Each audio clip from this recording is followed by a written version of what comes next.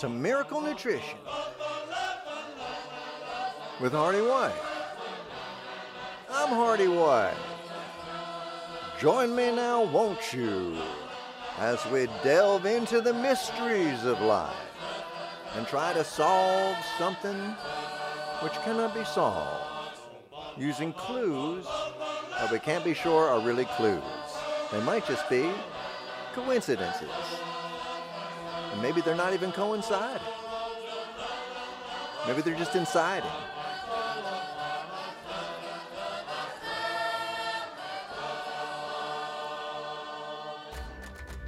Tim Conway is from Willoughby, Ohio, the site of a World War I chemical weapon plant that produced lewisite, an organoarsenic compound.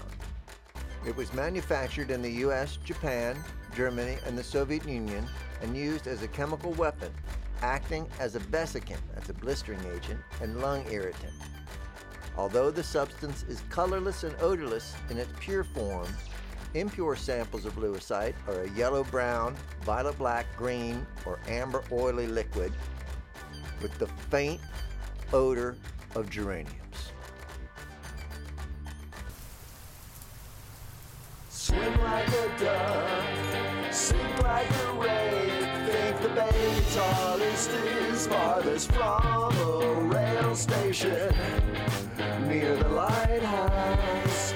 Think a minute, spin around and sing all the spring.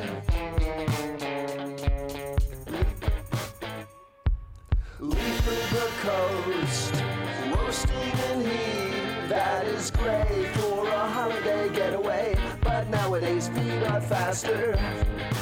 On occasion, I am lonely, and I start to think of May, and the dismay melts it away.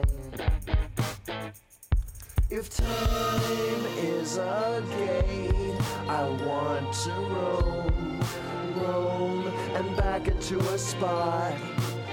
And they rage, and I walk back home, like always. If mine is a fate that I can change is not acceptable. And I laughed, but I ended up taking the train anyway.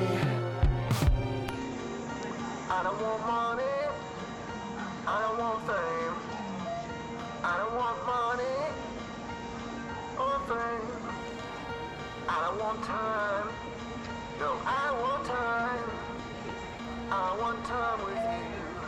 Oh, swim like a duck, sleep like a rake. Think the bass guitarist is farthest from a rail station near the lighthouse. Think a minute, spin around and sing all the spring. Leaf through the coast, roasting in heat. That is great for a holiday getaway, but nowadays feet are faster. On occasion, I am lonely, and I start to think of May, and the dismay melts it away. If time is a gate, I want to roam, and back into a spot. And they rage, and I walk back home, like always. If mine is a fate that I can change is not acceptable. And I laughed, but I ended up taking the train anyway. Now look here, Don. That house is rightly mine, and you know it. Well, it was yours. It's mine now. Ooh, this is preposterous. You know what's preposterous? Having a construction lien on your property and losing your title because you were too poor to pay it when you're an heir to a fortune. Well, I'm having some temporary cash flow problems, yes, but those improvements to the property were necessary, and it increased the value of the mansion. It sure did, all right. You're a monster, Don Bourgeoisie. I'm a real estate monster. It's true. I'll get you for this. I'll not let this stand. Ah, cool your jets. What's that guy's problem? Oh, he's a terrible businessman, which is a problem for him, but I love it. What's the news on this place? Any offers? Well, we got a lowball offer from Belinda Blurb. Oh, Belinda. Blurb Steel on hard times? In her defense, that was her father's company. Well, why is she lowballing? She's loaded. Word is she got disowned for threatening to marry Ed Horton of Brooklyn, New York. And Daddy didn't like Ed, huh? Well, apparently not. Well, counter higher than the asking price. Oh, how insulting. Yes. And Hans, look, no visitors for the next hour. I have some paperwork to do. Roger Wilco, boss. Well, guess I'll call Belinda on the horn and tell her what's what. Yes, may I speak to Belinda Blurb, please? Miss Blurb, this is Hans Conrad from Don Bourgeoisie's office. We've received your offer and would like to counteroffer at $10,000 over the asking price. Yes, you heard correctly. Well, you see, the property has appreciated in just a short time, and we didn't want you to lose your place in line since you've already have an offer in. What's that? Oh, well, I'm not sure that's physically possible, Miss Blurb. And that's not legal. Well, I'm very sorry that you're upset. Oh, well, don't threaten us. Hello? Hey, Hans. Mikey. Could you come out front and look at something with me? Sure, Mikey, what is it? Look. What am I looking at, a bush? It's a bush, yes, but it was a topiary in the shape of a vase. And now it's back to being a bush. Well, what are you saying? I'm saying someone cut off the top part. Well, you're the gardener. Isn't that your department? Exactly, so what gives? No clue. Well, I ain't taking the rap for screwing up the topiary. Who would trim a bush unsolicited? I don't know. Maybe somebody was drunk and fell into it, and then broke it, and then got the hedge clippers out and trimmed the broken part, hoping nobody would notice because that person never knew it was his topiary to begin with. Oh, great theory, but I don't think you're the next Detective Spinoza. What was that? It sounded like a shot. Mikey, come with me. Oh, no. No, getting shot is above my pay grade. Coward. I'll go. Mr. Bourgeoisie. Don, are you in there? It's locked. Don? Well, I'll go around to the office window in the back. Where you going? It's Don. He's not answering the door. I'm going to look through the window. Whoa, you see anything? Oh, Lord. What is it? Call the policeman, Mikey.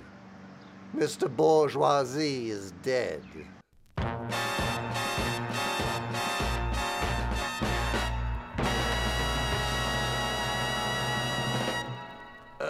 Knock, knock, hello.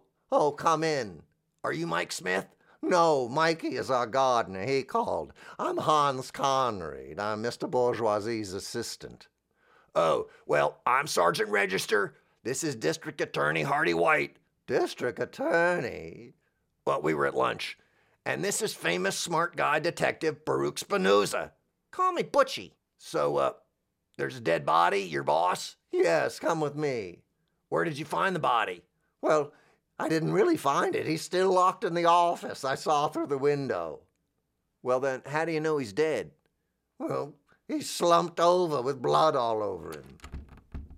Well, it's locked. I guess I'll break down the door. Stand back. Oh, geez, that's a good door. It's solid oak.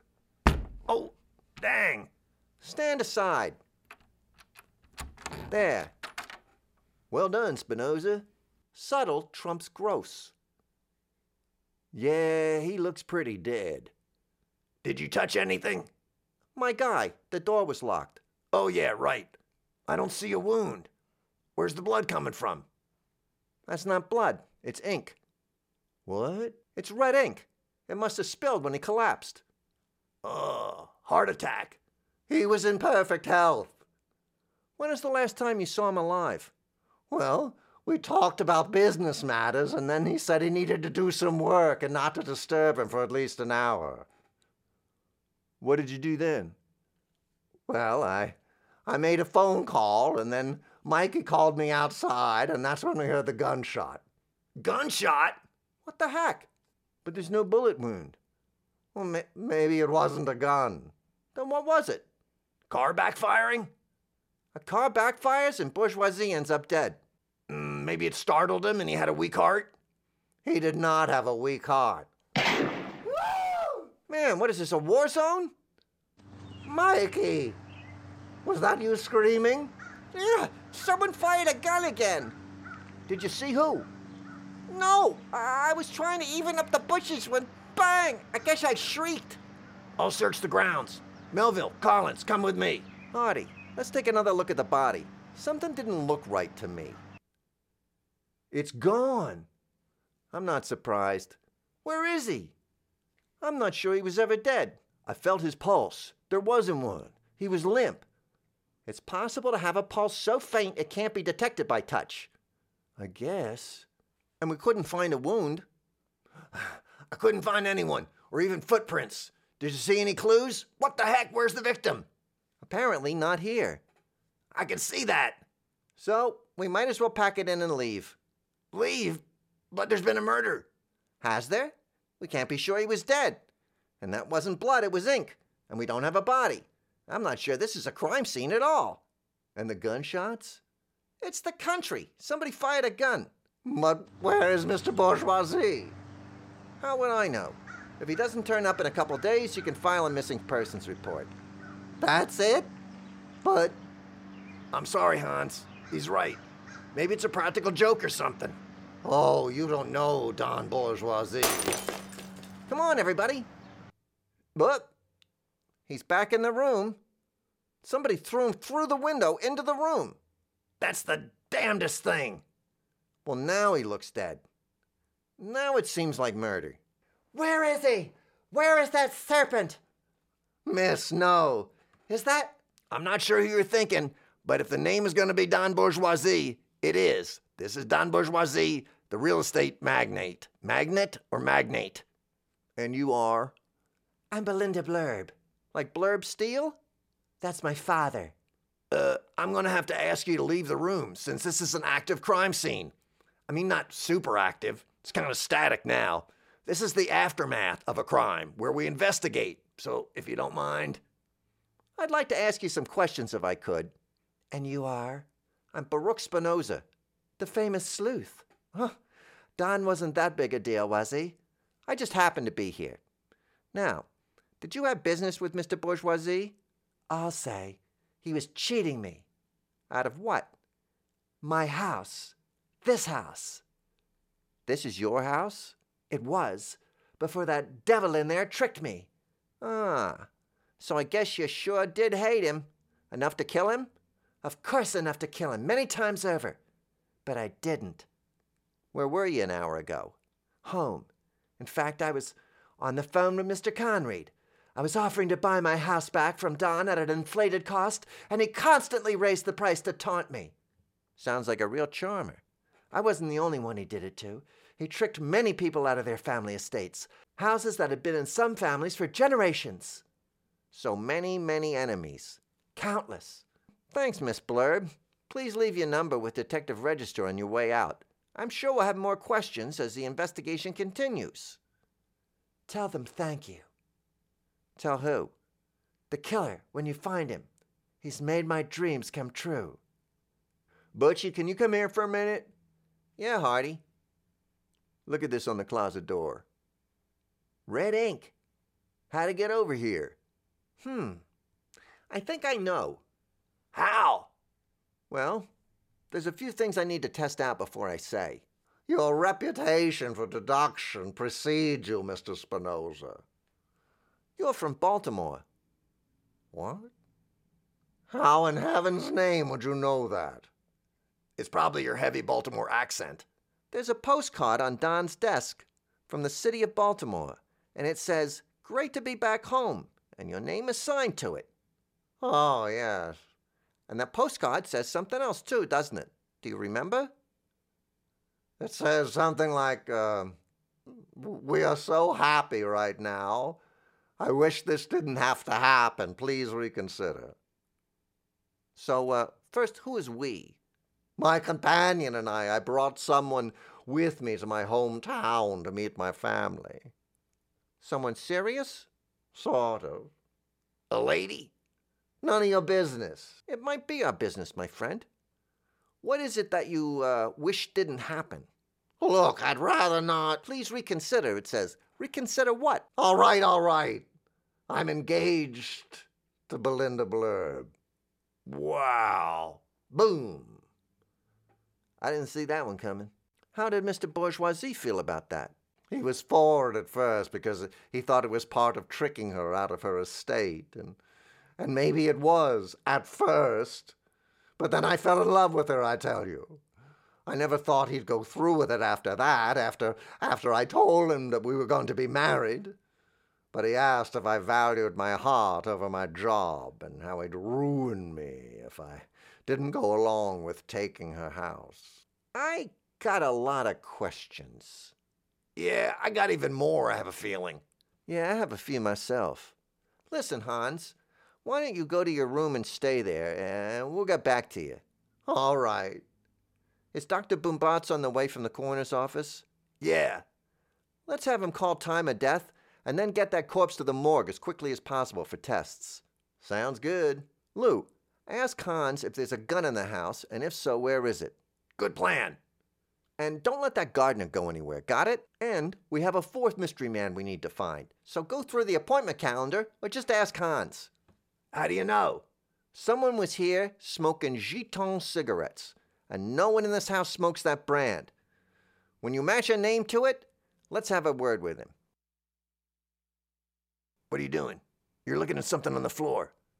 You. Me? No, you. Me? No, you, the tree bush, like out front. A little piece of you. Hey, I want a little piece of you. Very funny, you guys. Why is there a piece of bush inside? The gardener was trimming it. Maybe someone tracked it in. Maybe. His coat, too, though. His coat's on the floor? No, there's you in the coat, too. I can see me in that coat. You are gonna like the way you look. Hey, Martin and Allen, can we focus on the murder case? Oh, what's all this? Y'all got me out of a sound sleep to come down here. Oh, Dr. Boombatz, we need a time of death on this body. The one with the red ink on it? That's the one. Holy moly, you smell like a distillery. Were you sleeping in a vat? I had a couple belts to wake me up when you called. Well, what's the time of death? In 5, 4, 3, 2, 1. What time is it? It's 3:14. Time of death, 3:14. He died just now? Yep. He got thrown into a room through a closed window. There was a faint pulse, and now there ain't one. Unbelievable. Any ideas what killed him? I say poison. How can you be sure? The lips. I think his lungs are burned, is my guess. There's a faint smell of geraniums.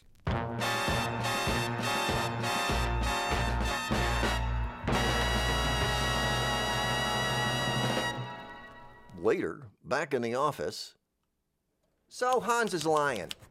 How do you know? I interviewed Belinda one more time, and apparently she's still engaged to a guy named Ed Horton of Brooklyn, New York. And not Hans. And not Hans. So why would he say something that makes him look like more of a suspect? Why make yourself look like a suspect? To cover? Maybe he's trying to cover for Belinda. Or make it look like he's trying to cover his own cover. I lost you, Lou. Actually, I think you might be onto something. And I will say this. I think whoever killed Bourgeoisie was still in that room when we got there. Still locked in there and hiding. In the closet. And the ink? He dragged the body into the closet after we walked out for a minute. Then how did he get outside and throw the body back in through the windows? All right, now that I don't know yet. Harbor lights are fading, I guess we're sailing dangerously far from the shore. Tomorrow night's a seance, a fat chance that our ghosts are rising out of the floor. All of regret, sorry we met. Insane fishes in a same net. Wreck up on a reef sea, I thought we briefly met before we ended up here. Welcome to the sea life, what would it be like not drowning in a place you can hear? Float like a fool, swim in a school of insane fishes in a same net. Drowned I am, caught in a trap I am, sunk to my knees I am. That's the ocean.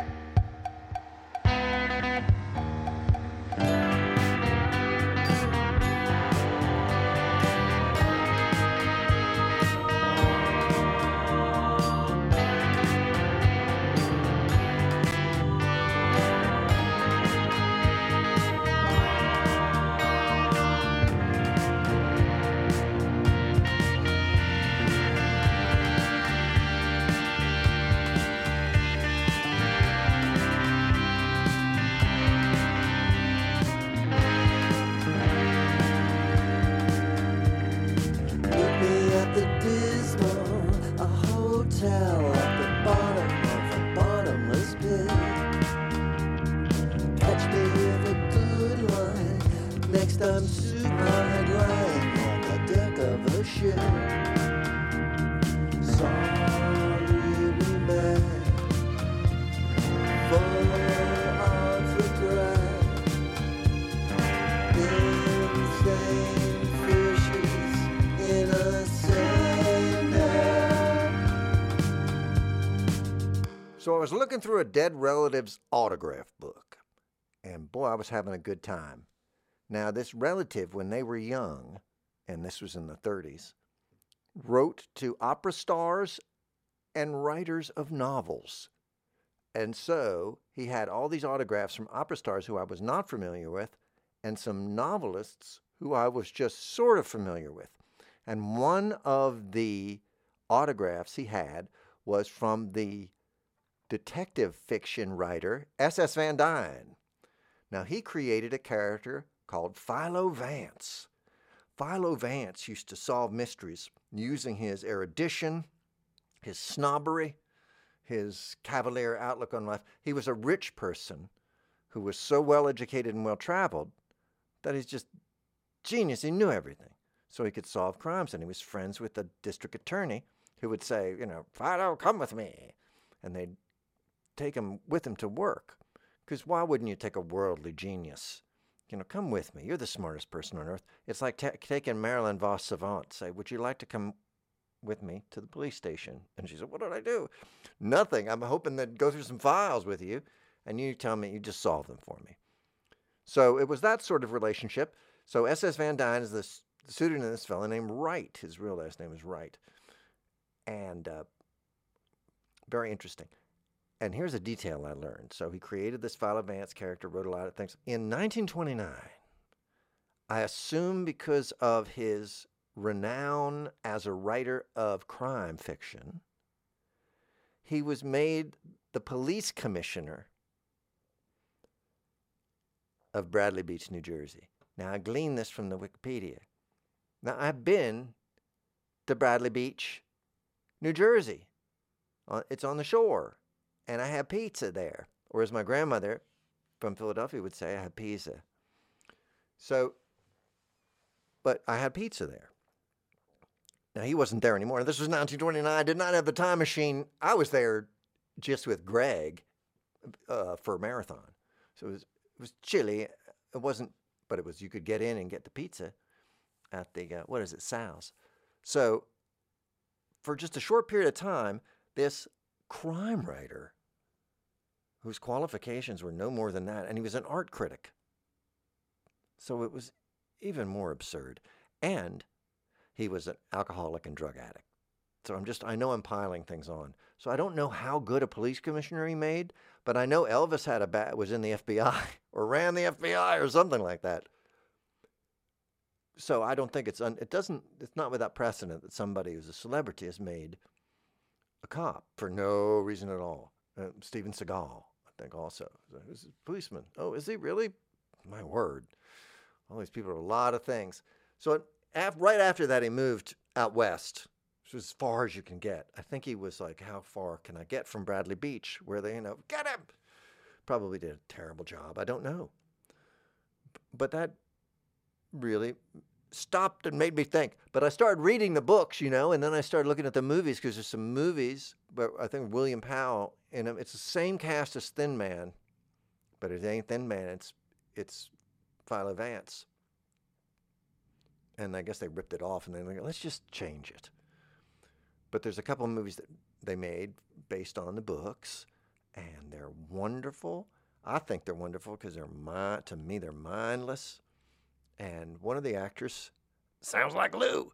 And so that's good too. So I wanted to do one of these movies, one of these mysteries. And so now you say, well, you didn't get to the end. Well, I'm going to do it episodically. But I'll forget what happens or I won't care. And that's good, because I probably won't do the second episode. But I've written it. I know who does. I know why. All the clues. It's called fair play. All the clues are real. There's no red herrings or anything. So it all connects. I've given you almost everything you need to solve the mystery. Not quite yet. It must unfold a little more. Oh, I'm so enjoying this. And I'm drinking a lot and smoking a lot. And these detective novels are just pouring out of me. No, I'm kidding. I'm absolutely kidding. But I love to read them. And I just finished one and I won't discuss this author yet because I'm saving him. It's another contemporary of S.S. Van Dyne. And at the end of the book was published in 29 or 30, there's a little thing on the back, and I'd say blurb. Isn't that funny? Blurb has an origin, and I'll explain that too. There was a specific person who coined it. And isn't that amazing? So, Burgess. So listen to me. Hear me out. I don't want to change. You're making me change direction. There's a blurb in the back that says something like, gosh, what a working man's best friend, the novel, these great novels. You come home from your drudgery, from your job that you hate, and you can just lose yourself in these wonderful books, and nothing is required of you. You don't have to move, and you can go to sleep dreaming of it, and you can go to your hellish nightmare job that's slowly killing you the next day, thinking about that book and just getting back to it and living. And this was a real blurb to sell the books. And I was thinking, gosh, I guess that's still true, but with television or something. But it was really the description of the job that was so appalling. And you just wonder, how long have been people just thinking, the life we're living is killing us. Here's something that's a bit of a salve. Can we change? What about changing the way we do things? No, not possible. That's just set in stone. Interesting, isn't it? We have enough imagination for all these novels. You can sit on your couch and you can go anywhere you want, but you just can't make it reality. The human imagination just can't quite extend to the point of creating a world where you're not torturing yourself. Isn't it amazing? It's absurd. Once you see the absurdity of things, is that a salve? Is it a salve? I asked you, Hearty. Listen, let's say you have a wound. Feels good to rub something on it. Well, it depends what it is. No, sometimes you just need to feel like you're doing something. My grandmother, and I've told this many, many, many, many times, for those who have listened to me through the years, they know, your grandmother rubbed Vicks Vapor Rub on your chest when you had a cold. Yes, I know I've said it, but for me, it's seems like a metaphor for a lot of things, like religion. So the idea was that I would absorb it, but it felt like she was doing something, and maybe it was the act of, and we know this from things why do placebos work? Because sometimes they have drugs in them by mistake. And, well, is it that? Yeah, I think that's it, probably. But the power of the mind, we don't really know, do we? We know some of it. You can open up a watch and figure out how it works. And you can cut open someone's brains, and I know this from experience, and not know how it works, not figure anything out. It's just a mystery. Can you imagine the first time and I think this happened, the first time they cut open the head, they were going, well, it's just got goo in it. It's just got fat. So that's probably not where things are going on. They must go on this complex organism here that's pumping blood throughout the body. Or maybe, maybe your liver does the thinking. I have some buddies like that. They're no longer with us. The liver did the thinking. And it is possible to outsource your thinking to other organs. But it turns out it is the brain. That what you can't see is all that it's pudding, but it's electric pudding. There's things going on in it. And if you have the right glasses, you can see the little sparks in the pudding going on between the pieces, the little pearly pieces of, what do you call that? Tapiocas. I was thinking I paused because I didn't know if tapioca had a plural or singular. That's a single tapioca. And look, it's in a group of tapiocas. Then I go through all the language plurals. Tapiokim, tapiokot. Those would be the Hebrew plurals. I will not bore you with my erudition. See, this is why I'm a little like Philo Bances. I am read. I would say well read. I've read books.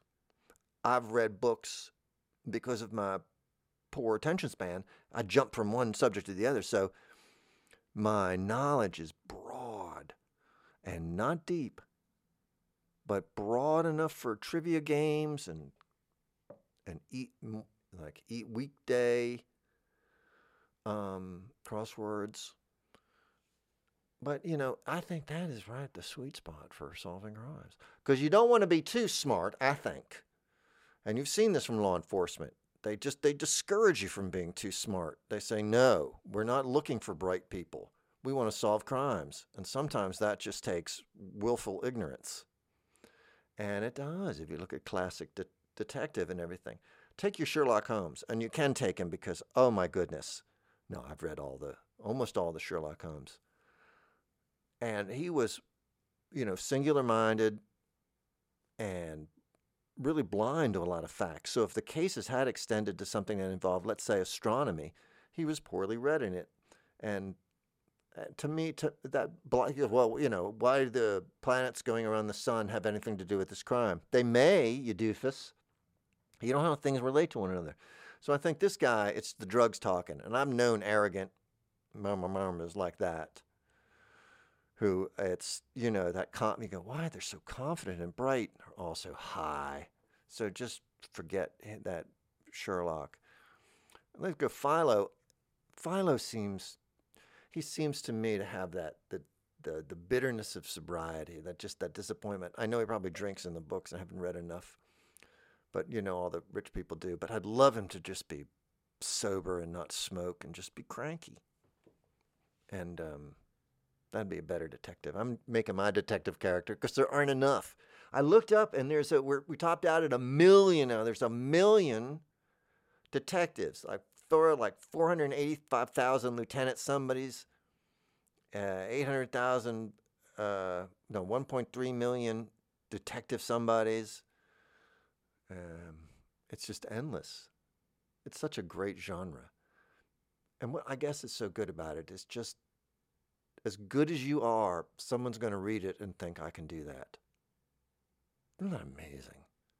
It's not everything. You don't see brain surgery and think, God, that's so exquisite, I could do that. But for some reason, detective fiction, just any of us would see that and think, I could do that. I could do that. It's a little baby. What's it saying? It's saying, I saw your detective novel, and I think I could do that. That's how inspiring it is. Poetry was like that for me when I was in college.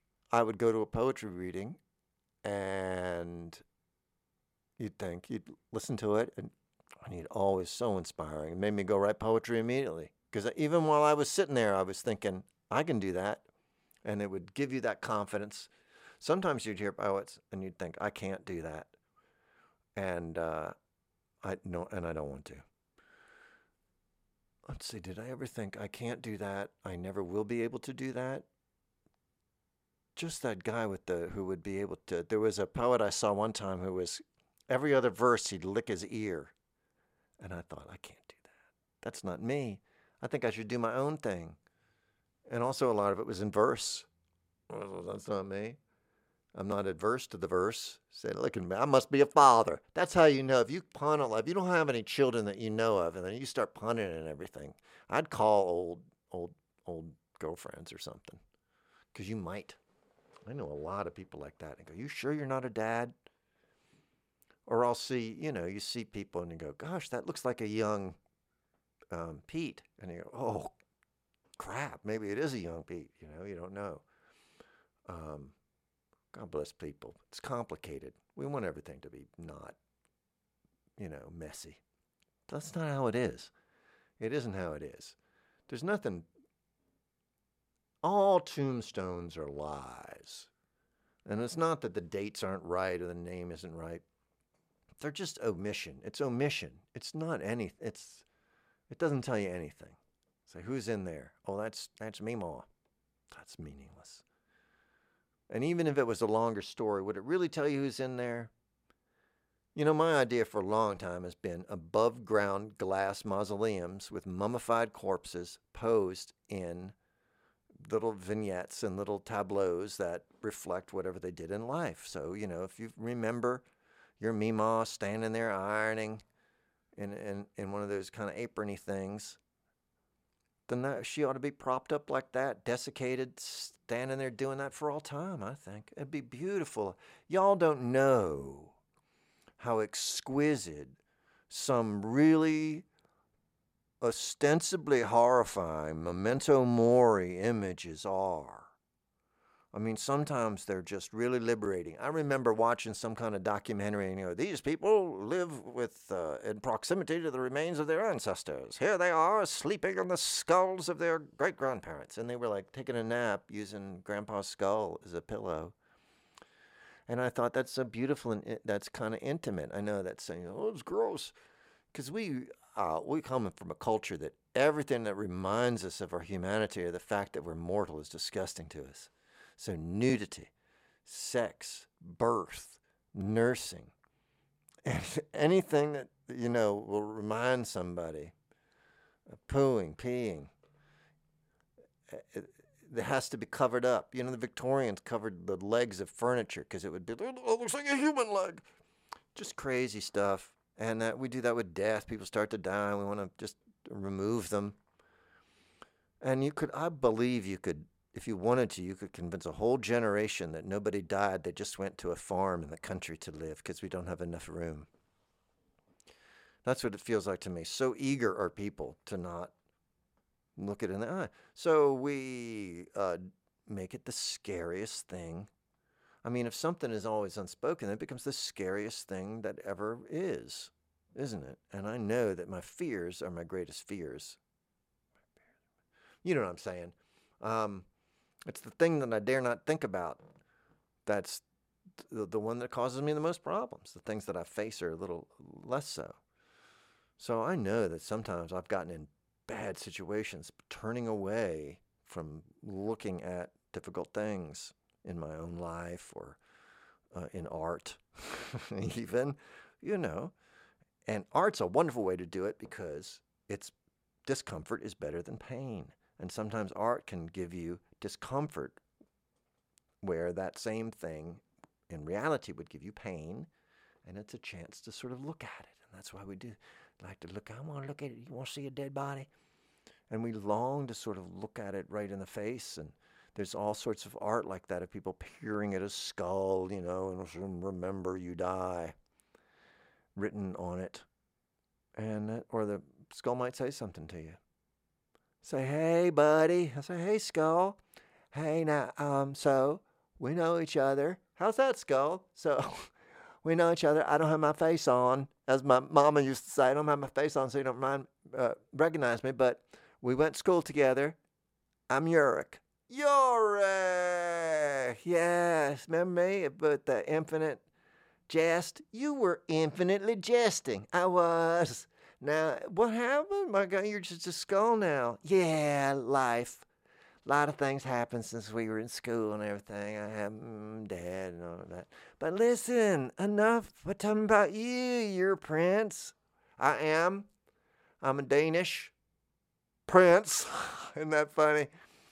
I had a bakery briefly, and I had Danishes shaped like Prince. Well, they weren't shaped like Prince. They were shaped like the symbol, formerly known as Prince, but it was a Danish, the kind of pastry.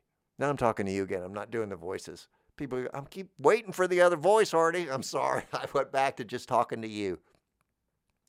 I've had that with puppets. You ever bring a puppet somewhere and for a while you're talking to the puppet and then you just forget and you just rest the puppet in your lap while you talk and people go, what's going on there, you know?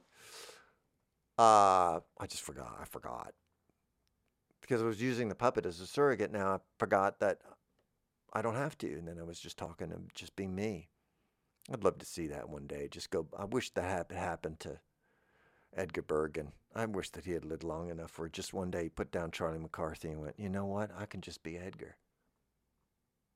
I can just be me. You know, Waylon too. I don't have to be Madam.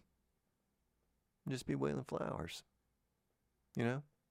Say those things as me. And who's the one, the racist one? Just say it. You don't need the racist puppet. Just you go ahead and say it. Say it to my face. Not with the puppet. So just be yourself. I think you ought to be yourself.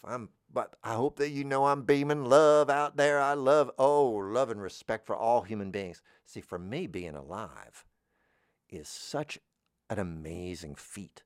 Just an accomplishment. People don't think that. You go, oh, my life is nothing. You're still alive. Barely. Barely's enough, man. This is like horseshoes. Because, I don't know, fully alive, that wears off. You get that, I think, is, that wears off whether it's chemical or natural. Eventually you go, back down to earth. They always say that. But earth's not so bad. And hopefully you get back down to it. So much you'll be in it at some point. Just get absorbed into it. It's lovely, I'm sure. Not yet. Don't go yet. But it's so hard, Artie. I know. But you haven't tried just doing nothing yet. Always try to go to Bartleby Way first. And just prefer not to. I've found, I'm trying to think how old I was when I discovered I could just quit things. Oh, my life, I'm trapped. I go, I quit. I know sometimes it brought on terrible hardship, but as far as just the freedom of knowing that I had a certain amount of control in my life. It's not great and there's not much power, but I can always run in a straight line in a field or something for at least a day. And that's something. Some creatures don't even live that long. I was just talking to a friend about octopus creatures and how they're smart and don't live very long. I go, this sounds like my people. And we had fewer limbs. Some of us did. Some of us, I don't know how many we had. Bless the heart, I don't know some of my father's relatives very well. It's amazing how many of your relatives are dead even by the time you get there. Isn't that crazy? No, that's how it is. I know, but I just think it's nuts. Like if you look back, it's kind of crazy. A lot of people don't know. Just a couple generations back, how'd you get? Who are they? No clue. No clue. Just got here. Everybody has that, and you forget that you are surrounded by others who might not even know their grandparents or something. They're like, "Where are you from?" I don't know. You just got here, and that's not bad or anything, but just to keep that in mind, because a lot of times we think people have all the information or experience that we have, and for the most part, a lot of people they just got there, and they only know their neighborhood or their part of the elephant. You only know the part of the elephant you're feeling. So, and then you extrapolate. So elephants flat like a pancake, and you can't blame anybody for their perspective like that. If they are around long enough and they keep groping, then the elephant will become more complicated, and it'll start to take shape. Now, keep in mind that you are surrounded. We're all groping a animal that's composed of many different shapes and textures and everything. What are you talking about? Oh, I'm talking about life. I'm going to break into song. Why, you're so excited? I'm excited. Periodically. I am when I feel like maybe that you and I are talking together. Another human being. That we're coming together. We're making some kind of connection. It's annoyance. Is it? That's okay. I don't care. Well, I do. Well, you would if you're the one being annoyed. Who's to say I'm not annoyed too? But I'm not doing anything. You can't even hear me. I can't?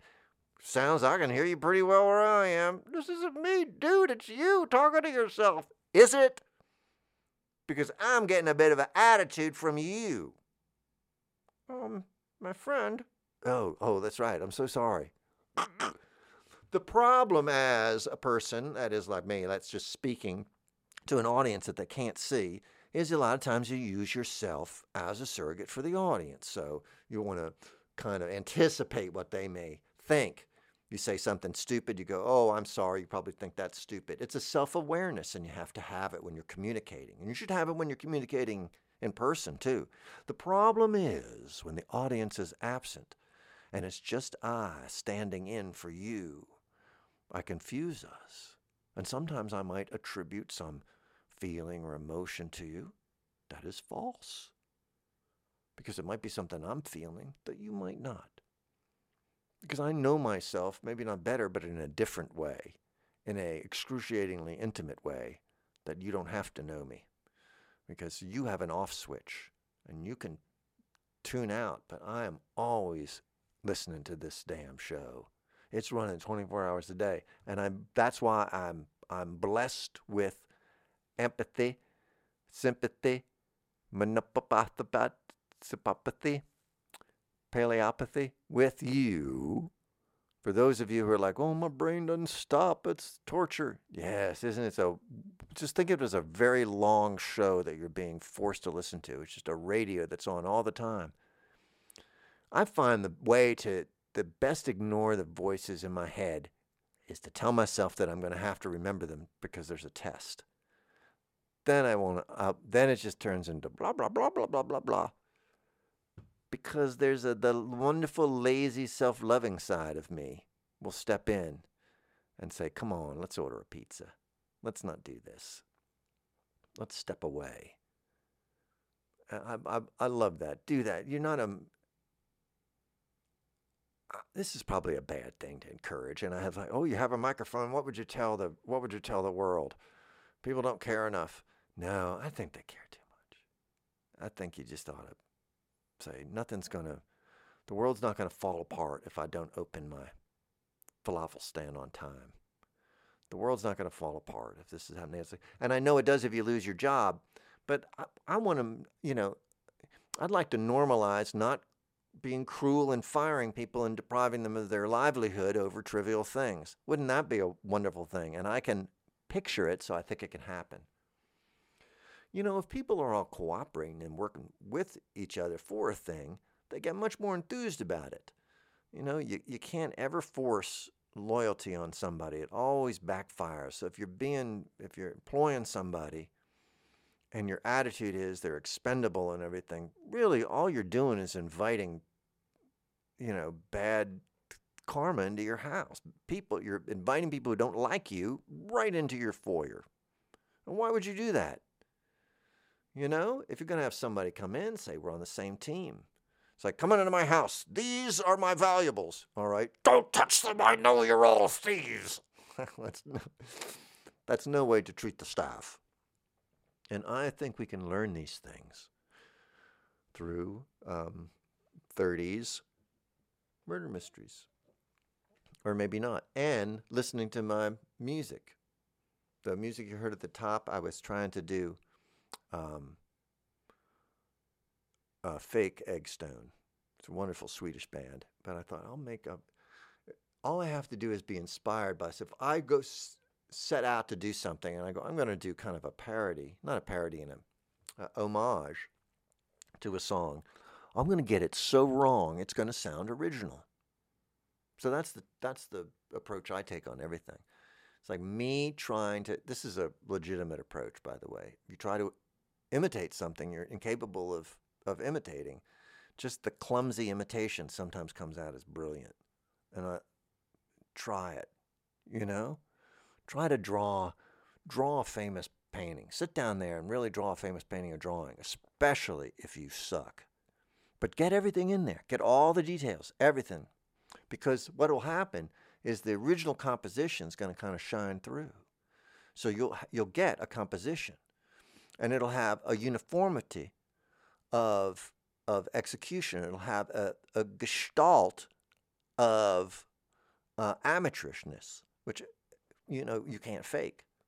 So all your squiggly lines and everything, it's going to have that,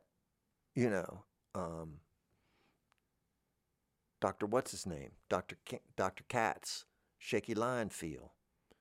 I'm telling you, try it. You're going to like it. You're going to like the way you look at yourself. You're so proud. You're so proud of yourself. You did a thing.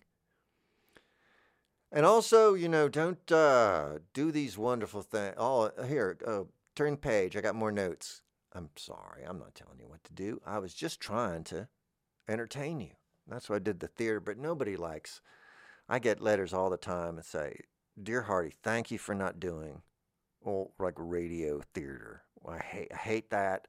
There's a reason it's not on anymore. Everyone hates it. Don't do it.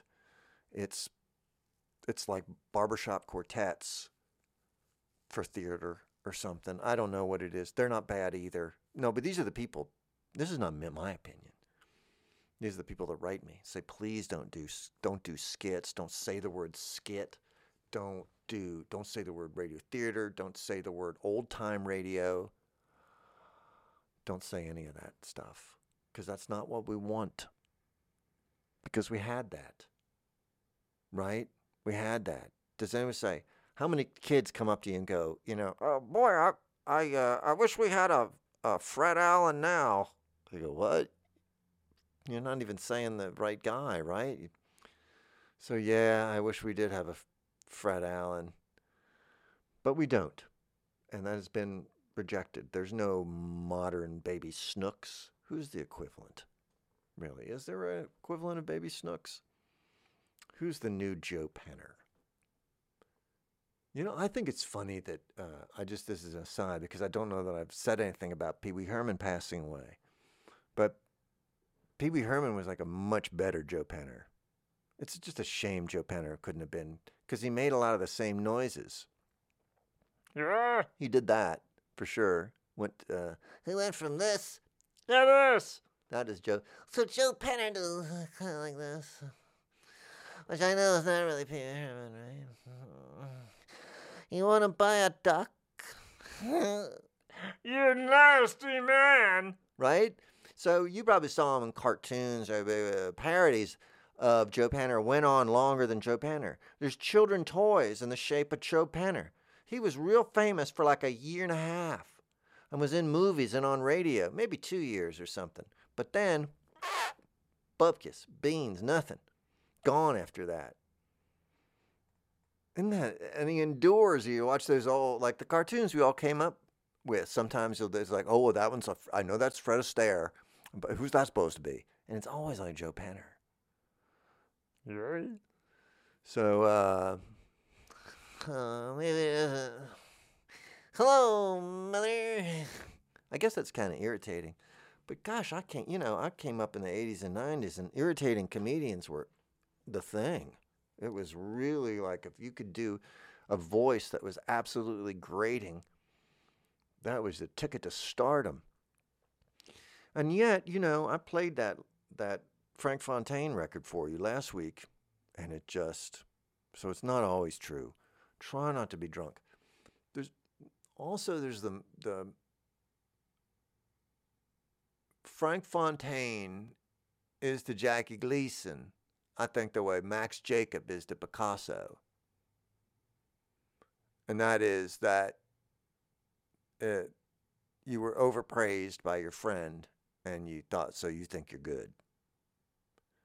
You're brilliant. Maybe I am, Jackie Gleason said I was Picasso. And I think that can happen too. Oh, this is kind of semi-tragic.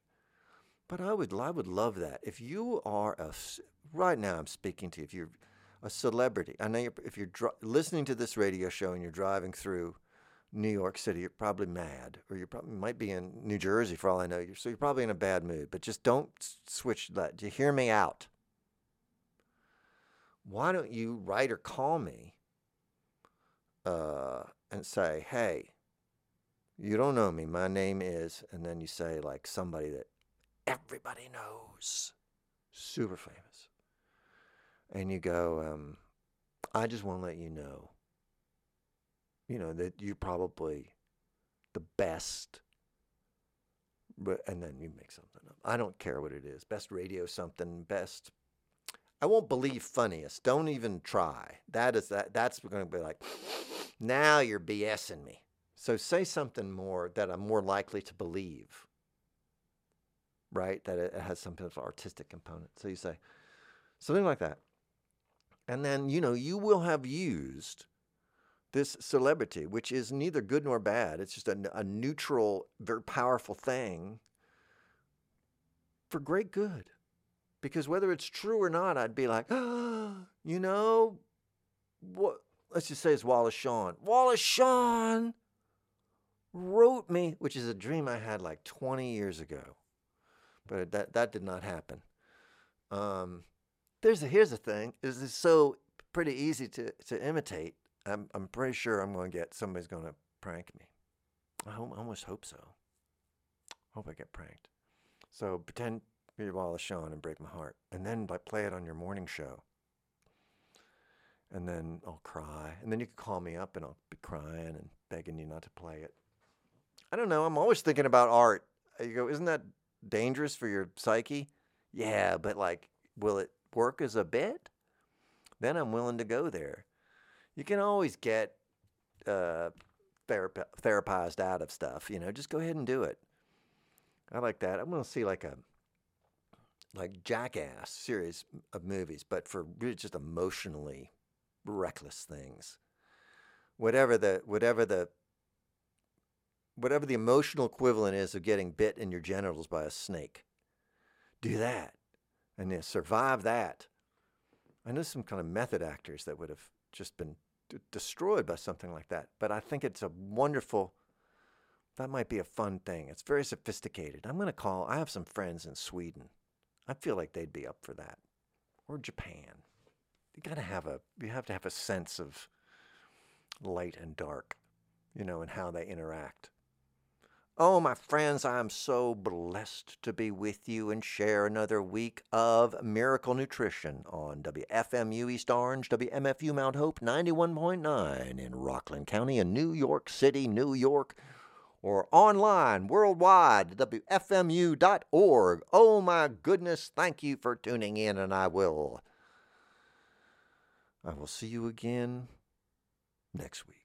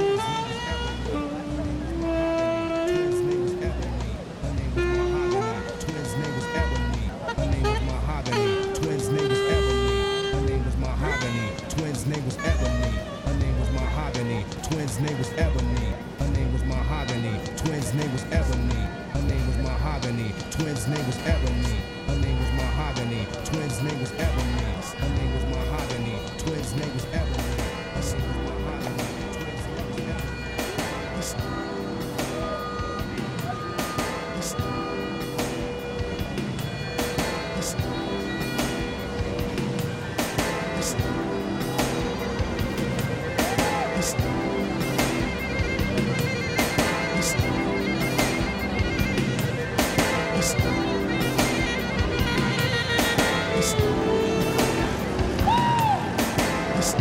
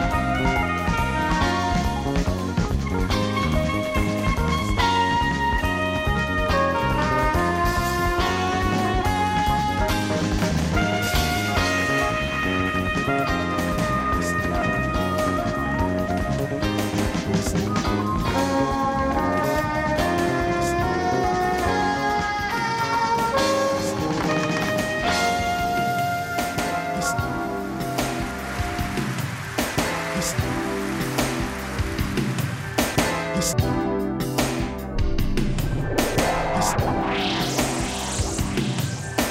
stayed awake half the night. Love is just what if it changes? Tell me why, tell me why, tell me why. It must be love that's on your mind. You doing things you wouldn't before. You wanna know that love will make you so happy inside. inside. Ha, ha, ha. Control it, but it just takes me